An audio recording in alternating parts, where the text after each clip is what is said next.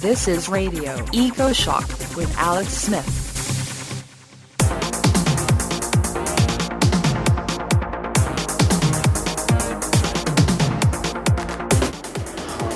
God.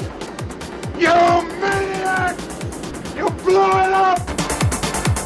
How can we know the time of crisis has arrived? Is the panic heart beating? Or is it only mine? So while on the one hand, I think it's commendable if people want to see the world changed, and I think there is something within catastrophism which is, genuinely something we can identify with, which is, people want to see some fundamental change to society. And I think that's absolutely legitimate and fair. And I think that's actually possible. But catastrophism as a shortcut is not the way to get there. For some reason, perhaps deep in our past, humans easily fixate on catastrophe, whether real or imaginary. Does the nation, the economy, or even civilization need to collapse in order to start anew? Who benefits if we think like that? And would things get better or worse? The producers of the long-running radio program Against the Grain teamed up with others to write an influential, if controversial, book about all that. It was published in 2012 with the title Catastrophism, The Apocalyptic Politics of Collapse and Rebirth. Now, why bring that back? Well, 3 reasons for me. Some listeners suggest I'm too fixated on collapse at the expense of solutions. Meanwhile, in America, Donald Trump and others in Europe feed on creating public fear. And finally, there are signs more people are afraid something awful is about to happen or already happening behind the scenes. Not to mention the science of rapidly developing climate catastrophe, which is all too real. I've reached out to one of the authors, Eddie Yuen. Eddie teaches in the Urban Studies Department at the San Francisco Art Institute. He is the co-editor of the book Confronting Capitalism, Dispatches from a Global Movement. He's written about popular movements, the politics of right and left, and the role of apocalypse in environmentalism. Along with Sasha Lilly, another author in the book, Eddie has been a radio producer for Against the Grain on KPFA, the Pacifica flagship station in Berkeley and the Bay Area. Eddie Yuen, welcome to the public side of the microphone here on Radio Ecoshock. Thank you, Alex. Well, why don't we start with a little question that probably has a huge answer, but why did you and your co-authors publish a book on catastrophism? Yeah, well, back in 2012, we were having a conversation. We were struck by the fact that the end of the world, the concept of apocalypse and catastrophe, was ubiquitous in the popular culture and remains so. And we were interested in the politics of this. What are the politics of being constantly aware and reminded of the end of the world, the fact that it's in popular narratives, films, video games, what have you. We also were, of course, reminded of a famous quote some of your listeners might have heard from Frederick Jameson, which goes, "It's easier to imagine the end of the world than the end of capitalism." Right? And so the idea is, what does this do for the imagination? That we're so easily imagine various apocalyptic scenarios, but it's much harder to imagine alternatives to the system that's destroying human communities and certainly destroying the planet. So that was, part of, it was an inquiry. We were interested in sort of making a map of different versions of catastrophe and the end of the world, and really especially concerned with the politics of this. But one thing that's clear, and from the start, is we distinguish between some catastrophes which are not real, you might say spurious, especially right-wing ones, which are very much ubiquitous in the culture. The stuff that Donald Trump promotes, the Republican Party in general, things about the government taking the guns every 4 years. They have this one, the gold bug kind of theories, Lou Dobbs's theory of immigrants spreading cholera, all these kinds of things which bring about fear and panic.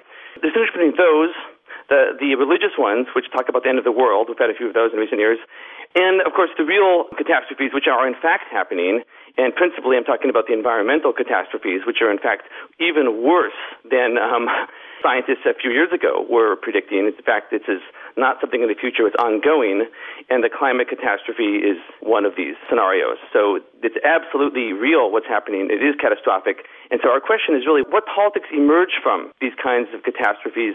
What politics are available to our imaginations? And so we go from there, you might say. So in an earlier phone conversation, I shared with you the dirty little secret known by anyone in progressive radio. We get way more listeners when we talk about collapse and other awful things than when we do interviews about solutions. What does that tell us? I think, for one thing, it tells us that we are living in catastrophic times. It's on people's minds, whether politicized or not. There are so many different versions of the end of the world. And again, I just point to the zombie narratives. David McNally has a very interesting chapter in the book on interpreting the whole zombie phenomenon. So I think it's just very familiar to us, right? It's been, I think, really for several decades now in popular culture. End of the world scenarios are familiar. It's almost comfortable to talk about this. And, of course, it is morbidly fascinating to talk about some of the horrific details, and particularly around the environmental issue. I would say that part of the politics of talking about catastrophe, if we believe, in fact, that a catastrophe is upon us, is we want to kind of scare people straight, as the old war on drugs slogan would have it. If only people knew more about just how bad things are, maybe they would do something about it. And I think that there's certainly some merit to this. Now, obviously, if the catastrophe you're talking about doesn't itself have merit, such as Harold Camping's end of the world scenario, I think that was 3 years ago, a fundamentalist minister predicting the end of the world, then all that work of educating people about the impending doomsday will go for naught, although there seems to be very little accountability for such prophecies. But in the case of the real catastrophe, and I would say, climate change, biodiversity collapse, ocean acidification, this is the real phenomenon that's happening to the planet right now. I think there is a kind of sensibility that many environmentalists and scientists share, and I certainly share this myself very often, that if only people simply knew the facts and knew more about it, that they would do the right thing. And I think this is where we get into some interesting political questions, because we have to consider, historically, when presented with terrible information and catastrophic knowledge, do people necessarily do what, in this case, the scientists think should be done, which I believe is to suggest a complete retooling of the entire economic system, some way or another? There's a real impulse for those of us, and I'm sure most of your listeners, who know just about how bad the climate crisis is, to want to talk about this, and I think it's very important that we do so. But we also have to talk about what are the impacts of this knowledge, this information, and in particular, the fact that outside of the United States, where you still have climate denialism, and there's a few places where you have a climate denier movement, which is, of course, sponsored from the top levels of think tanks, the petrochemical industry and so on. But in most places in the world, that's really a diminishing factor. So we have to consider what are the solutions to the catastrophe that are being offered to us from the same people that brought us the crisis in the first place. That is the usual elites, business and government elites. And there is, I think, where we find it interesting, that we see that the solutions that are being offered, for the most part, to my view, and I think many of your listeners would agree, are not going to really solve the problem. And we can talk about what those solutions are. So in other words, simply knowledge of the problem is a stage, you might say, in doing something about it.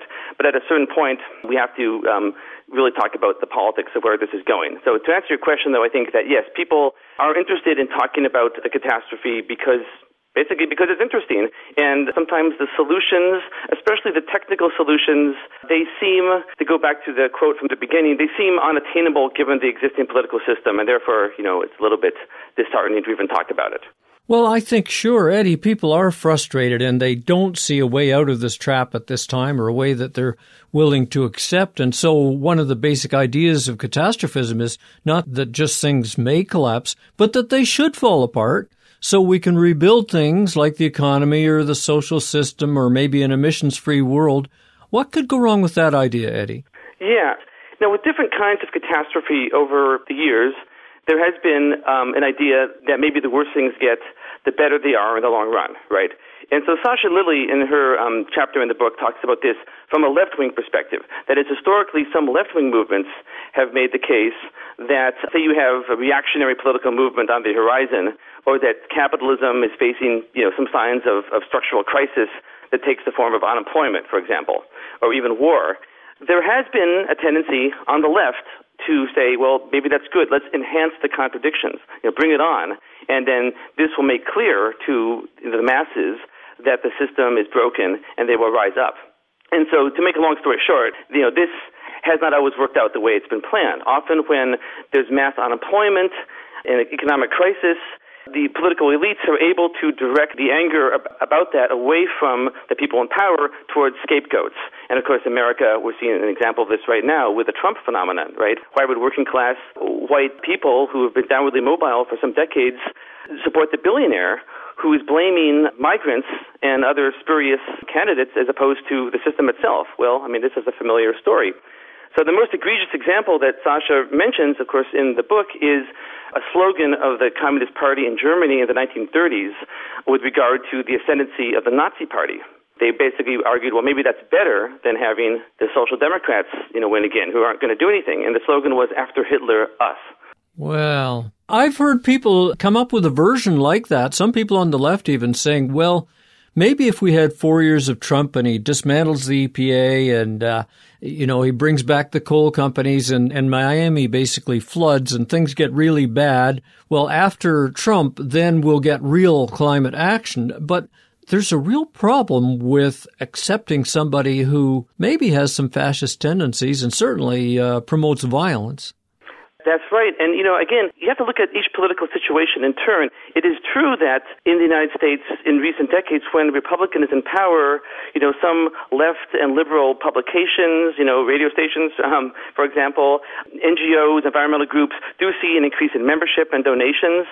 You do sometimes see greater mobilization on some issues. So, again, you have to look at the entire picture. However, we really have to balance against what is the damage that could be done, right, by an administration that's avowedly anti-environment. And when you're talking about anti-civil liberties and against freedom of the press, that's sort of the parameter, the area in which social movements can operate. And another thing to throw in the mix here, of course, if you're talking about American politics and politics in many places in the world, is also liberal catastrophism, right, which is that liberals, and taking the establishment, the Democratic Party, Hillary Clinton supporters, they really don't have much to say in defense of Hillary Clinton, but they can say, well, she's not Trump, right? And this, of course, is the lesser evil politics, which stampedes people into voting every 4 years for a candidate that doesn't represent meaningful change with regard to the environment, with regard to the killing of people of color by the police, with regard to many, many issues, wars, certainly. That's a whole other dynamic. That is, this lesser evil politics is going on as well. But yeah, I do think that the worse the better, we should be very cautious with these kinds of politics. And in particular, with the climate crisis and environmental crisis, there really doesn't seem to be a lot of time left for the planet to really make some significant changes in the entire system. You are tuned to Radio Ecoshock, and I'm Alex Smith. My guest is Eddie Wen, and we are talking about catastrophism on both the right and the left. He's a radio producer, he's an author, and he teaches. We've got a good voice on this. Now, Eddie, I spent a couple of years reading about the Holocaust, and along the way, I was alarmed to discover how environmentally aware Hitler and some of his henchmen were. The German philosopher Martin Heidegger, a confirmed Nazi, spoke about a river's right to exist. The Nazis attempted to bring back former European animals, perhaps an attempt at rewilding, and Hitler was a vegetarian. It's a long list. Talk to us about the potential for eco-fascism, maybe in America and then elsewhere. Yeah, that's a great question, and it's, I think people are always shocked when they discover some of these tendencies. There's an assumption that environmentalism, green politics in general, are always sort of on the left, right? That they're complementary to feminism, to anti-capitalist politics, anarchism perhaps, socialism. And there is a lot of environmental politics we can now call environmental green politics that do share that lineage. However, there are other environmental strains of politics that come from a very different trajectory. In the United States, it comes from elite conservation. Teddy Roosevelt, who's an imperialist. You have this whole masculinist project of socializing young men into the wilderness, big game hunting. You have various, really, a range of environmental politics. The green wing of the Nazi Party is an extreme version of this. And so thinking about, 21st century environmental politics and confronting the climate crisis, I think some scholars are raising the issue of, well, down the line, could we see something like eco-fascism, right? In other words, a kind of wedding of the right-wing politics that we're seeing, say, with Trump, that greenwashes itself, that basically says not only do we have to seal the borders for the real Americans, in other words, a white supremacist kind of project, we also have to do this in the name of the environment. And we've seen versions of this in the past. We saw efforts by anti-immigration groups to infiltrate the Sierra Club some years ago, right, trying to blame illegal immigrants for environmental destruction.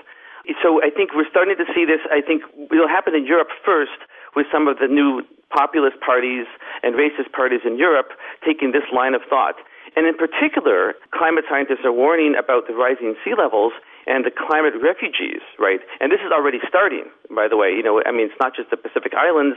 Bangladesh will be sort of a case in point. But many places, either through rising sea levels or crop failure, there's going to be a further displacement of vulnerable peoples in the world. And we already see what the reaction is in the rich world. And that's Europe, Australia, Japan, the United States, which is sealing borders, right? And it's not just the far right now. This has become a mainstream position. So this is, I think, the immediate issue that we're going to sort of face is this kind of lifeboat ethics based on this idea that whether the poor are to be blamed for the environmental crisis or not, there's no room for them.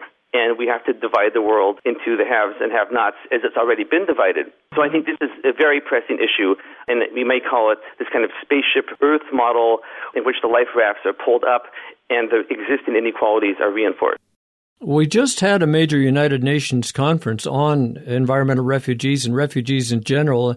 I think this is the headline story that will dominate for years to come. I recall the British scientist and inventor James Lovelock saying a few years ago that Britain, because it was sort of an island somewhat buffered by cooling seas, would become a climate lifeboat.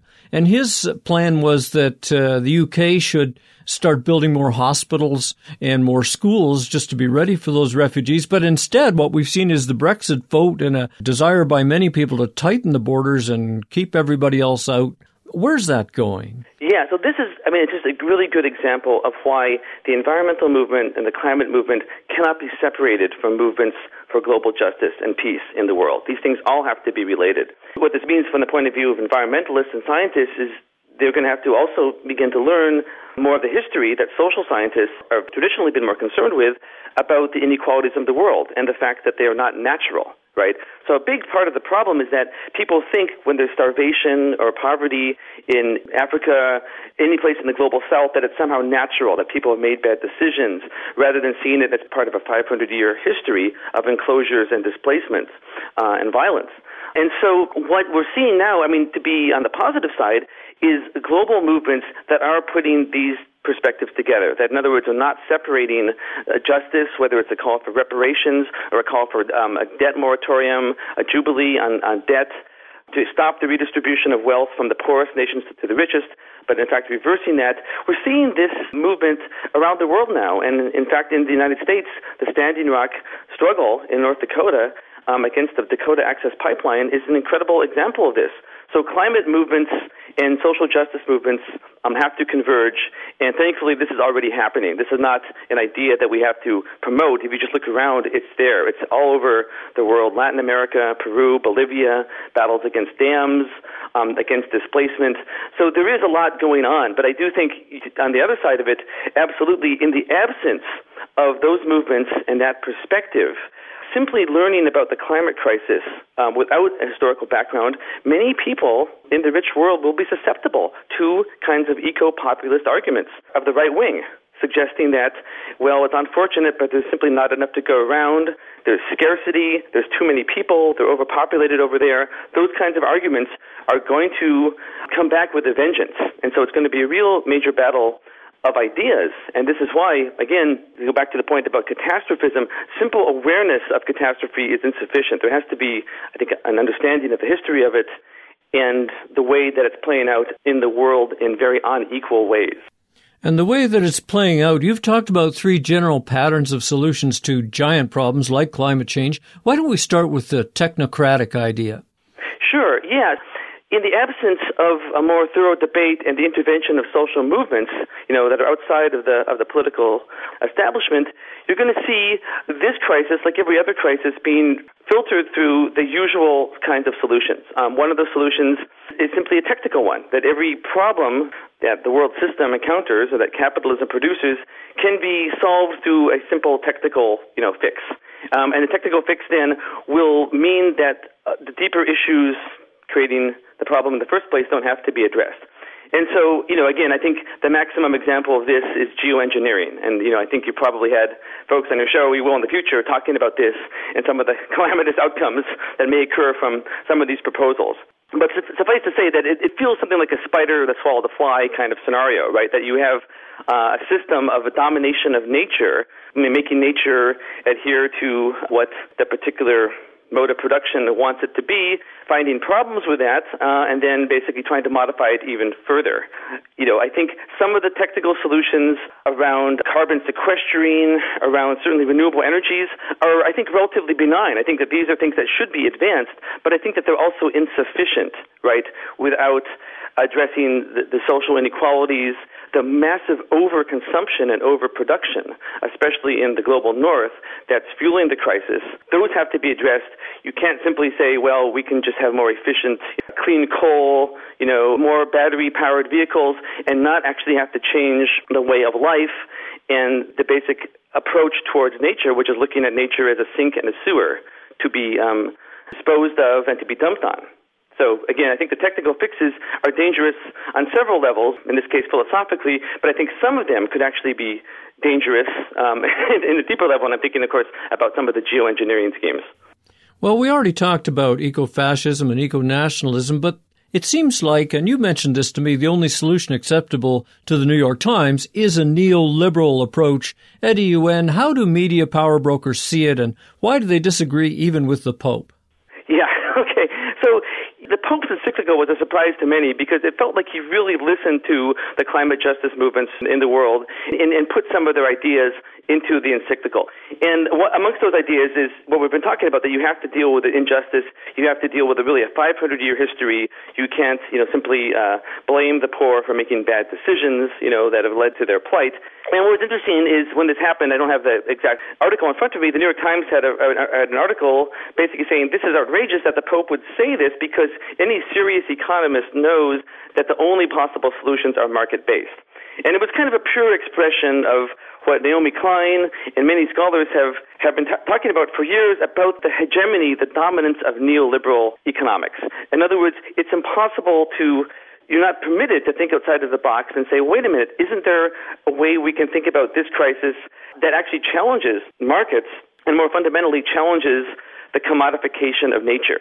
Because this is really what the neoliberal solutions are talking about. And what do I mean by that? If you look at the climate conferences and the big climate talks, the consensus view that is promoted as a solution to the problems is that maybe the atmosphere and carbon and water and other resources are undervalued. And so we have to use markets in order to value them better. And if we can make them fungible, that is, if we make them transferable and equivalent and put a price tag on them, then they can effectively be derivatives. As we saw with the derivatives in the housing market and other things, we see how that ends up. That basically we can start trading atmosphere, carbon credits, perhaps fresh water on markets. And so this is where we get carbon markets, we get cap and trade. I mean, cap is great. We should definitely cap carbon. What's this trading? What does this mean to trade carbon credits?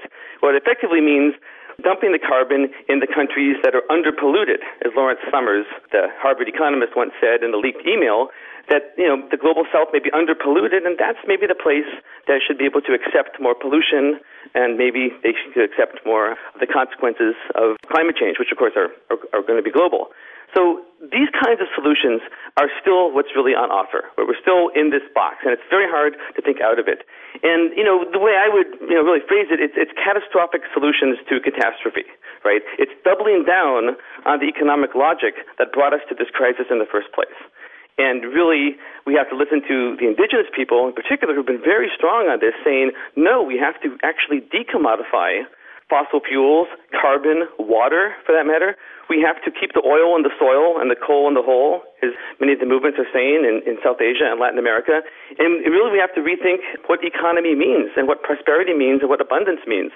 So that, I think, is actually the primary mode of solution that we're going to be facing. Of the three that I mentioned, technical fixes, sort of this eco-nationalism, drawing up the drawbridge, borders against climate refugees.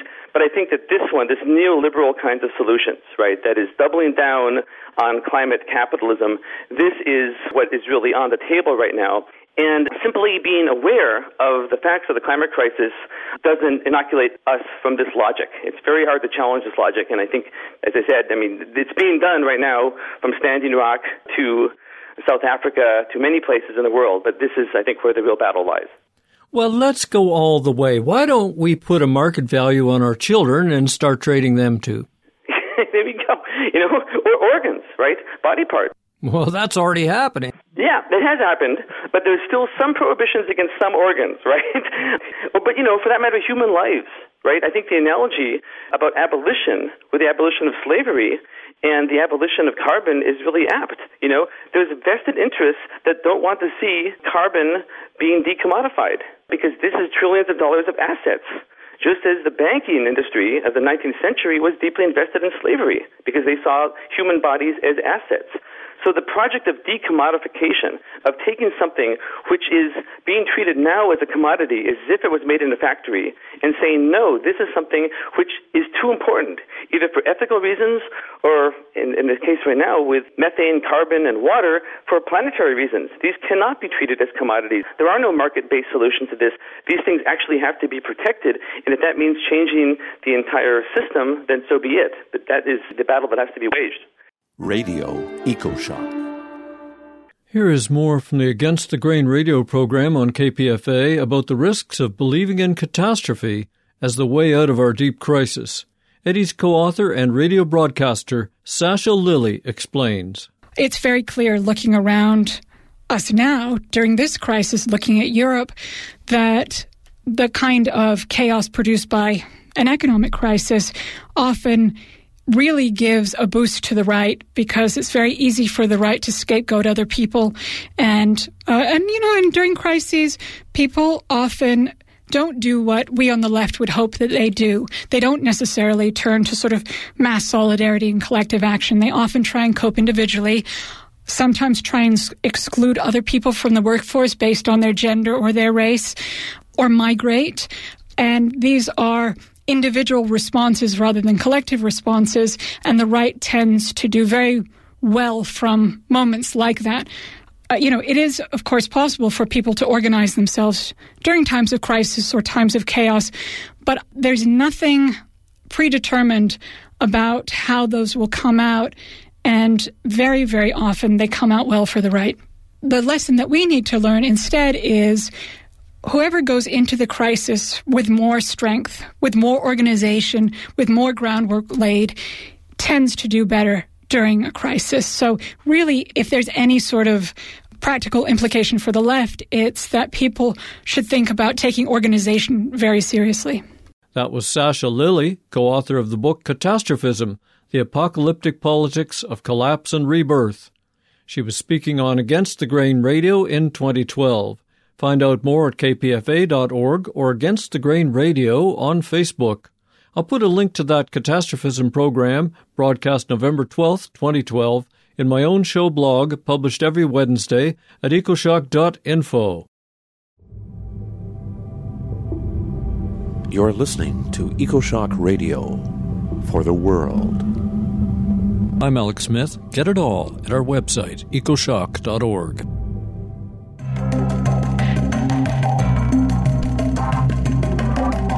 This is Radio Ecoshock. I'm Alex Smith with author, broadcaster, and teacher Eddie Yuen from the San Francisco Bay Area.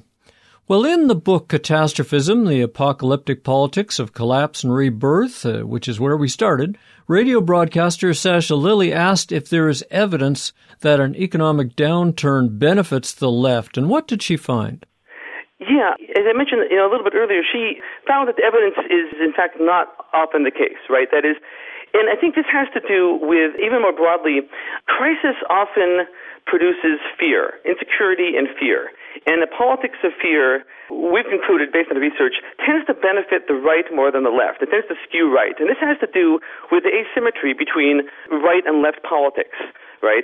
That is, we think about this, from the French Assembly and the Revolutionary period. You hear these two sides, and they sort of balance each other out, and you have extremism of the left and extremism of the right. But in fact, they're actually quite different things, right? The psychological profiles are quite different, as research has shown. And some of the dynamics of politicization are different. And, broadly speaking, on the left, we're talking about a politics that is inclusive, a politics of empowering people, a politics of critical thought. I mean, that to me is a minimal definition of the left. And we could have some discussion of what that would include or exclude. But on the right, you have very deeply authoritarian tendencies in many forms of right-wing politics. And authoritarian tendencies are often buttressed by fear, right? And you can see this in the pop psychology, talking about the rise of authoritarianism around the world, in Europe now, and Trump. What are these people doing? They're preying on fear. This week, it's fear of terrorism. That's one of the major fears. But certainly economic anxieties. These kinds of fears, the right wing can really go to town with. And so when you're talking about the example of unemployment, well, it's very easy to scapegoat something, right? It's very easy to scapegoat foreigners. In terms of the historical examples that we talk about in the book, rather than addressing the capitalist system as such, you have a particular ethnic group stand in for it. So this was the expression from the 19th century, 20th century, a radical saying, anti-Semitism is the socialism of fools. Right? That is, you often have a kind of let's blame a particular group rather than talking about a system. And in Asia, this is often, let's blame the Chinese, right? Let's blame some ethnic group. An ethnic group which is seen as elite, or also people at the bottom. So you have right-wing populism punches down and punches up. So it's very much bashing the people at the bottom, immigrants, people that are defenseless, but also this sort of vague criticism of elites, which in the West has often meant anti-Semitism and could be other groups in other parts of the world. So you have this kind of politics, which often results from an economic crisis. And, of course, can well-organized left forces speak to the crisis and actually begin to talk about the structural reasons why unemployment is happening or why people need a job in the first place in order to sustain themselves? Of course. And at certain times, this is the case. But the key point here is that it can't always be assumed that a crisis will necessarily lead to the kinds of politics that I think people that care about humanity and the planet would like to see. Very often, the same crisis can be mobilized by forces that want to scapegoat, that want to come up with some fanciful crackpot theory, and that want to basically build their own power structure, which may in fact not be particularly challenging to the one that exists already. So, Eddie, tell us about the other authors in this book and maybe give us a bit of a peek into their viewpoints, if you can. So Sasha Lilley wrote specifically about the left and the ways in which the thinking that the worse the better has some role in some left politics. And we all also sort of mentioned liberal catastrophism, but they're really addressing it too much. But it's the kind of thing that, again, we encounter the most. We certainly encounter it every 4 years in the U.S., and that's the version that you'd better vote for the Democrat because otherwise the Republicans will take over the Supreme Court. And, it's all going to be bad. And so you have to hold your nose and vote for the Democrat, who, of course, has endorsed all of the wars, recent years, signed on to the mass incarceration, the militarization of police, all of these things, right? So that's, I think, bundled into, what Sasha's chapter is about, is just being attentive to the various uses of the invocation of catastrophe, which don't always work out maybe the way it's intended. James Davis, filmmaker from Ireland, wrote a chapter specifically on the right-wing catastrophism. And really, again, I think the key point here is fear, really the politics of fear and how, it's very appealing. You can get people's attention with fear. And some of the stuff we're talking about is very scary. I think climate change is truly terrifying. But sort of going deeper into what are the kinds of responses to a politics of fear. And some of the examples from the right are really quite engaging. I mean, if you can have some humorous distance from it, it's, it's a good read. But I mean, just to talk about some of the religious versions, there's millenarian versions of catastrophism, meaning a religious kind of end-of-the-world prophecy, which really gets people worked up. And then, of course, not surprisingly, there's some people that profit off of it. This goes all the way back to the 19th century. There was a guy named Miller, a minister, who he had a prophecy of the end of the world in the Midwest. It failed, and that was known as the Great Disappointment because so many people had given up their farms and livelihoods and gone to the mountain waiting to be basically raptured up into heaven. In terms of those kinds of prophecies, we also have, some of them are benign. If people might remember a New Age version of this, the harmonic convergence, and it was unclear exactly what was going to happen, but it was sort of a benign kind of intervention.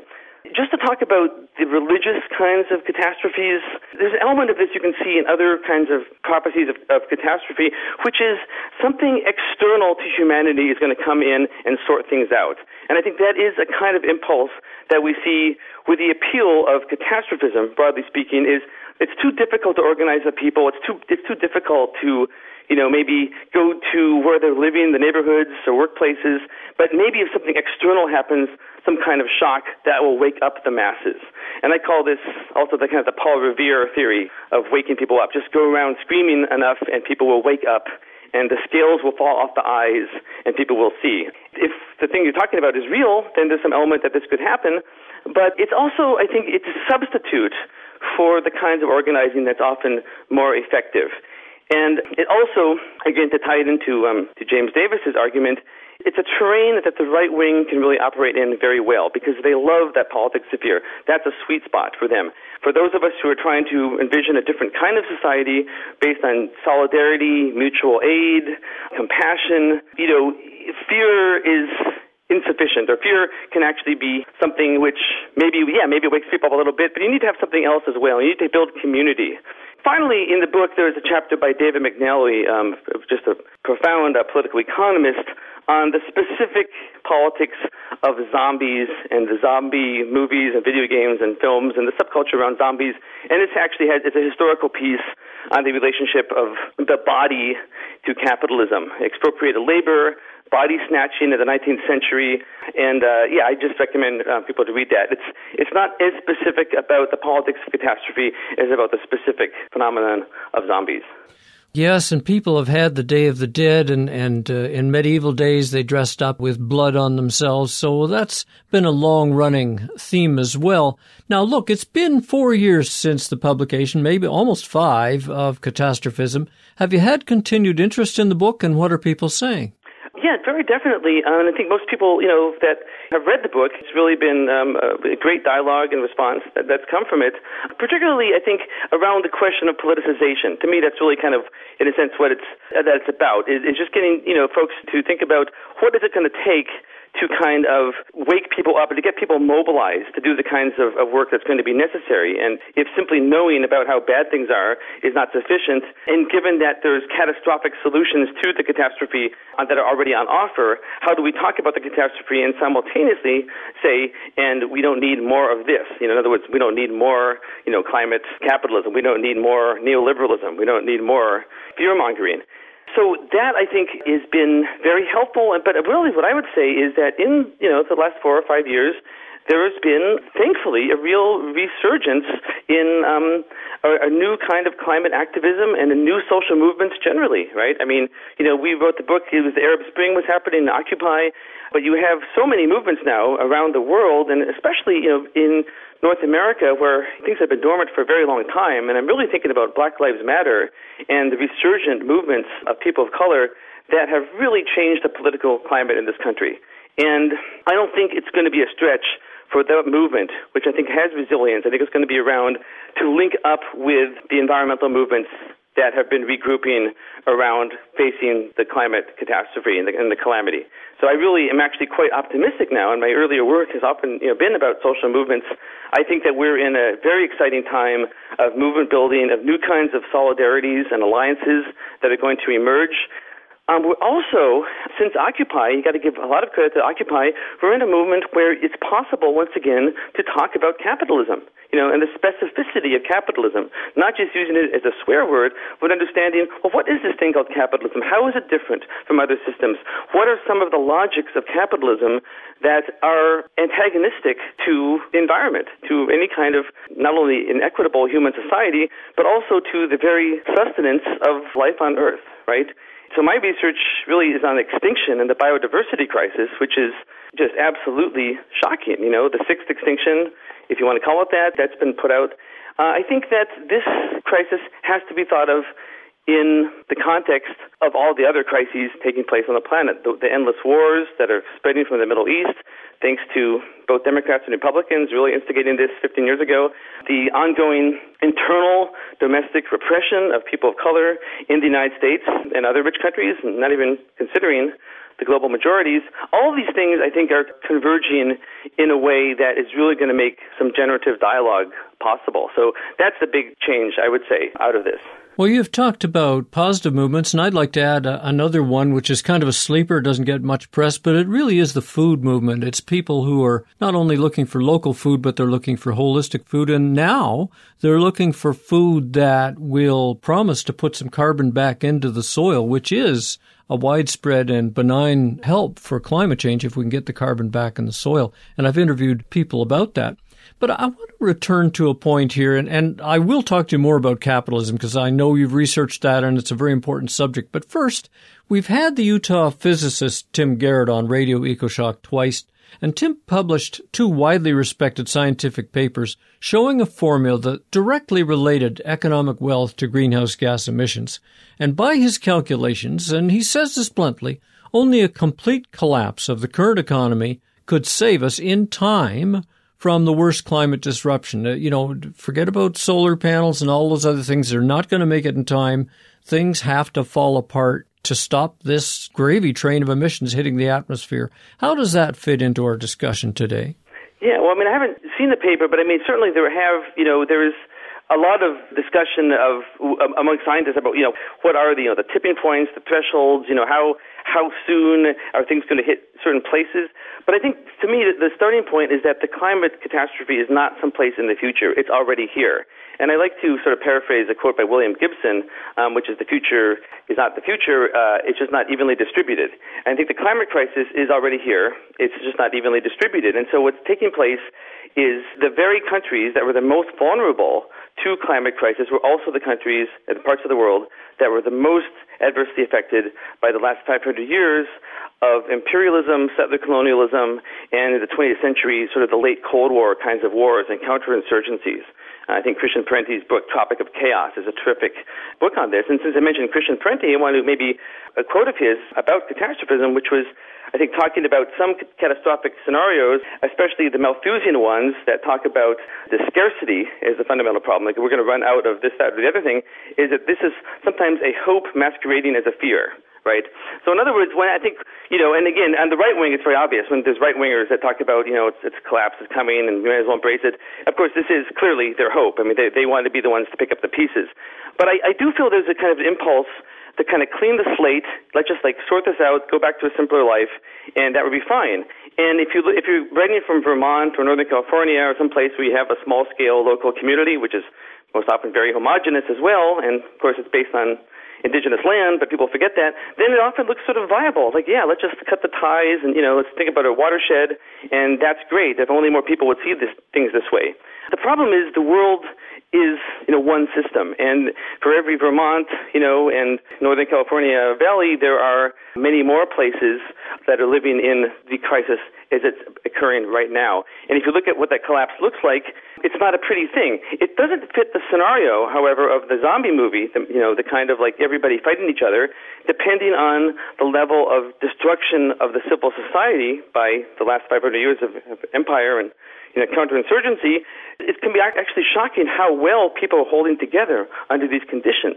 But nevertheless, when we see images of things going on in the Horn of Africa, droughts, famines, food scarcity, like Colombia now, indigenous people are starving, in one area, so many places around the world, this is what the catastrophe looks like on the ground. And I certainly think from a political and moral perspective, it's not an exemplary thing, I think, to advocate an extension of this.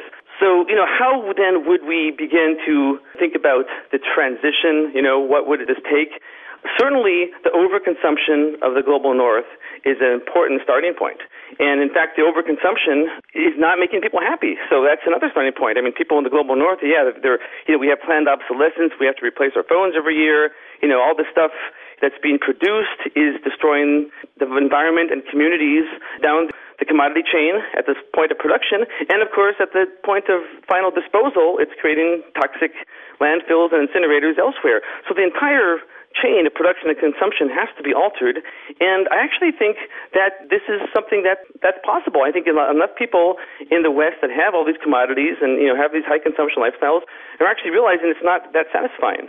So again, I think the problem is with the producers, not the consumers. I think one of the points, actually didn't mention this earlier, that I make in the book is that part of the reason that people feel disempowered when talking about climate crisis is that the solution that we're being told from the elites are often individual consumer-based solutions. And those are clearly unsatisfactory, and I think people are smart enough to see that in the global north, and to basically reject those. And people say, you know what, I could use better batteries and light bulbs, but that's not going to, stop this crisis. And they're right.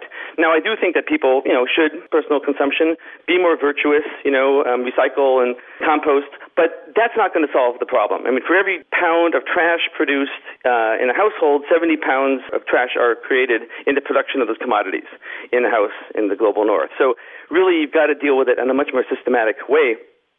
I think that the interesting thing about the technical side of it is that, the renewable revolution, if you like, around wind, solar, is actually further along than you might think. I mean, actually, there actually are, I think, possibilities of a kind of, I don't want to say transition. I mean, I'm a little bit wary of that word, but certainly outside of a total collapse in the global north, which I think is very unlikely to happen, there are ways out, But I guess the main take-home point I would say about the collapse is it's not evenly distributed. So when people are talking about collapse, it's like when they talk about overpopulation, it's always somebody else very often, And I think if that argument holds, it's going to be ammunition to convince people to raise the drawbridge and to really double down on the emergent climate apartheid, which I think is already emerging. And we have to remember, too, that Canada, Greenland, these are areas which in the short term are actually going to be very prosperous. As the ice sheets melt and as new lands emerge and new resources emerge, there's going to be a real boom in resource extraction, capitalism. There's going to be, huge continents are basically re-emerging, and they happen to be under the sovereign control of the very nations which, have benefited from, again, the last 500 years of unequal development. Yeah, Putin said that climate change would be great for Russia, open up Siberia to more farming, and a really great thing. So look, I know you've researched and written extensively on capitalism and the anti-capitalist movements. I'm wondering, is climate change really a symptom where the disease is capitalism? Yeah, I mean, it's an interesting way to frame it. I mean, one way to, I think to look at it is we talk about the modern world and capitalism, capitalist modernity. It's kind of redundant. It's sort of like saying racial capitalism, and we have to say that now. But it's also, in a certain sense, redundant. I mean, capitalism, the world we live in, the modern world, is a capitalist world. It is a world of racial hierarchies, of a particular form of patriarchy, of various kinds of inequalities, and it happened that way for a reason. It's not that there's been a different kind of modernity that hasn't been capitalist, and therefore you could say, well, this crisis that we're in, the environmental crisis, is it, a cause or effect or, of capitalism? It's deeply related, and I think that there's a lot of very interesting work out there right now on the origins of capitalism in terms of environmental crisis. I think it's a very exciting time for environmental historiography. But I would just say maybe as one sort of piece to start with, that I talk about the last 500 years, it's all possible because of what happens when Columbus discovers this hemisphere. And, accidentally, whatever you want to say, you don't want to give it credit to the person, but the Columbian Exchange is kind of a big bang that makes everything possible because it brings in new crops into the world system that is a huge jumpstart to the caloric production, of Eurasia and Africa. It's new lands which are made available to the settlers that arrive there because of the diseases which wipe out much of the population. There's also genocide, which further wipes out the population, and then the transference of millions of Africans to work this land. These are all phenomena that happen that create the wealth that allows this entire expansion to be possible. It's not equal in any way. It's deeply unjust.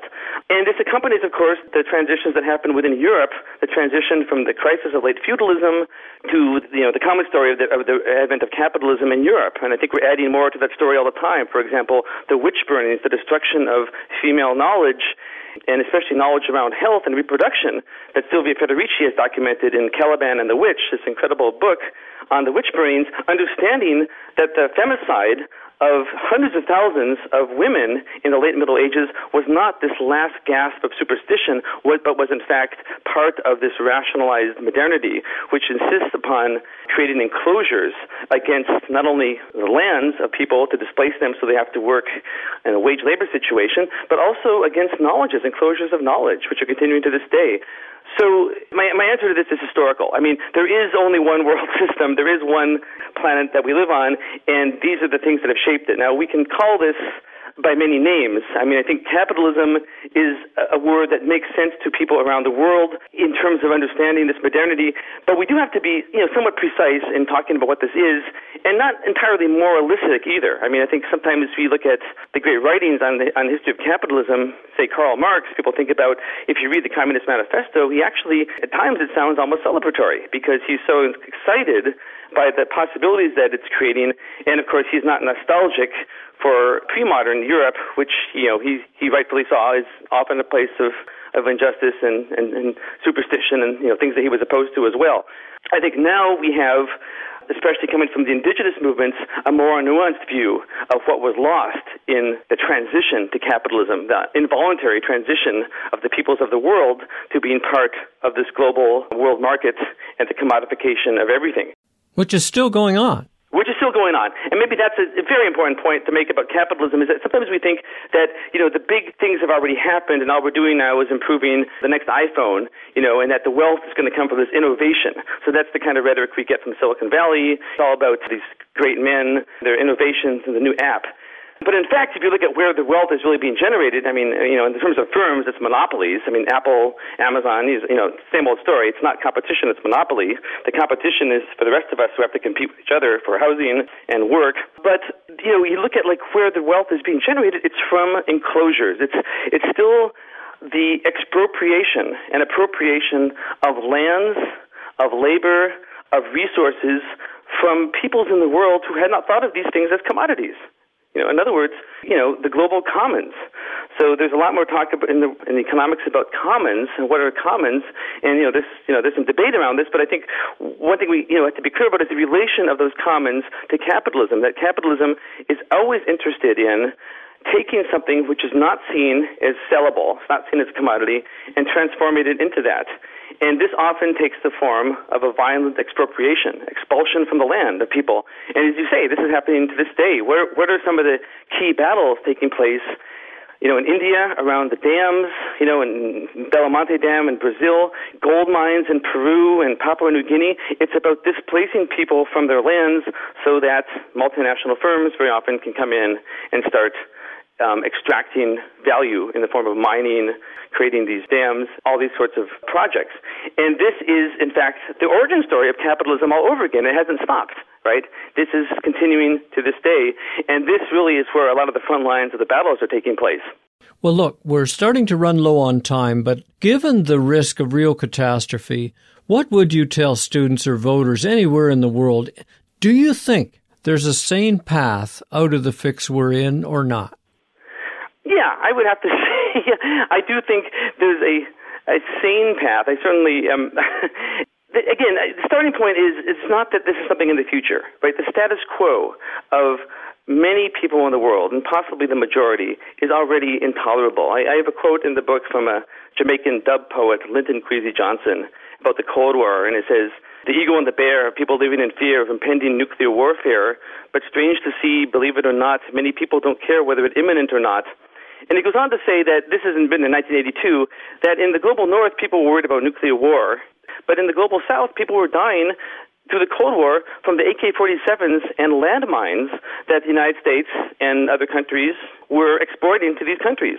Most people in the global north didn't realize what had happened to Mozambique, Angola, Central America, all these countries through these horrific wars of the Cold War, except now, of course, when there's problems in Somalia, the Horn of Africa, or where there's gangs in Central America, then you'll get, oh, wow, there's a crisis there. It must be the culture. It's like, actually, the Cold War produced these horrors, but in the global north, people weren't really paying attention. They were worried about the sort of big nuclear war, which fortunately did not happen. I think it was unlikely to have happened. And the point here is that it's uneven what's taking place. And so the crisis in the global south, whether it's crop failures, the collapse of the food system, which was always been unequal since the days of the British and French empires, creating economies in the colonies for exporting food while the people starved. This system is continuing to produce misery and suffering, and these problems will be exacerbated, right? As far as the crisis in the global north, it's quite possible that people won't even necessarily notice it in some cases. I mean, the Great Depression, there were American elites who were living under mansions of the Hudson that didn't know there was a depression. It's significant, I think, that, that the concentration of wealth is so high right now that, the billionaires, they feel that they can escape whatever crisis is going to happen. It's always funny to me that Dick Cheney and Rumsfeld have their mansions in the mountains amongst the many houses that they own, maybe just in case, right? I think it's Taos, New Mexico, and Wyoming. So they've got their bases covered, so to speak. And very rarely do things happen to them. And I think it's important to remember that as long as the global elites, business and political elites feel that they're exempt from the crisis, then it's not truly a global crisis. Until something happens to persuade them or to just overpower them to make decisions based on the majority of the planet. So I want to just conclude with the way I often begin these talks on the book, which is the problem with talking about the catastrophe, the environmental catastrophe, really comes to a simple word, which is we. Who is the we? And every time we say we, like we, humanity, are in this crisis around, the planetary climate crisis, we're already sort of buying into a notion that humanity is united, and by implication that our leaders are making decisions with the interest of all humanity in mind. And sad to say that's not the case. It hasn't been the case for 500 years. It hasn't been the case even within the U.S. Historically, and it's certainly not the case now. In fact, the world now is more polarized by wealth than it's maybe ever been. That is, the disparities between and within the rich nations and poor nations, and between even within a rich country like the U.S., are so profound that the elites simply, when they're saying we, they mean we as in General Motors, the business of America is business. Their we is not the same as the we for the global majorities. And I think that this is something that environmentalists and scientists, for all the right reasons, right, they often move to this we. They often talk about us and the planet because they're making this kind of move. They're thinking at the level of species, and this is admirable. But I think it's important also to have a historical perspective and say, when that we is invoked, you really have to look at who's saying this. Who does that include? And most importantly, who does that exclude? And the people that have been excluded from that we, which includes the notion of humanity itself, those are the people that I think are doing the most interesting work very often. And again, I want to go back to Standing Rock. This is one of the poorest native sovereign nations in the country, and yet people are making a stand that's inspiring the world. And this is the case with many of these struggles on frontline communities around the planet. I think people have to get in where they fit in. People that aren't in frontline communities can do a lot of work wherever they are. But I would certainly be wary and skeptical of plutocrats invoking humanity as they justify further neoliberal climate solutions on the grounds that the crisis is so dire that there's no time for debate and there's no alternative. We have been talking with the author, radio producer, and teacher Eddie Yuen. He's part of the Against the Grain radio show on KPFA Pacifica, and he's a contributor to the book Catastrophism, the Apocalyptic Politics of Collapse and Rebirth, published by PM Press. Eddie, I really admire your ability to marshal facts and history for us. Thank you so much for your contribution to Radio Ecoshock listeners. It's been a great pleasure, Alex. I'm Alex Smith. Thank you for supporting Radio Ecoshock and caring about our world. Please join me again next week as we search for answers about the extreme future and the damage now.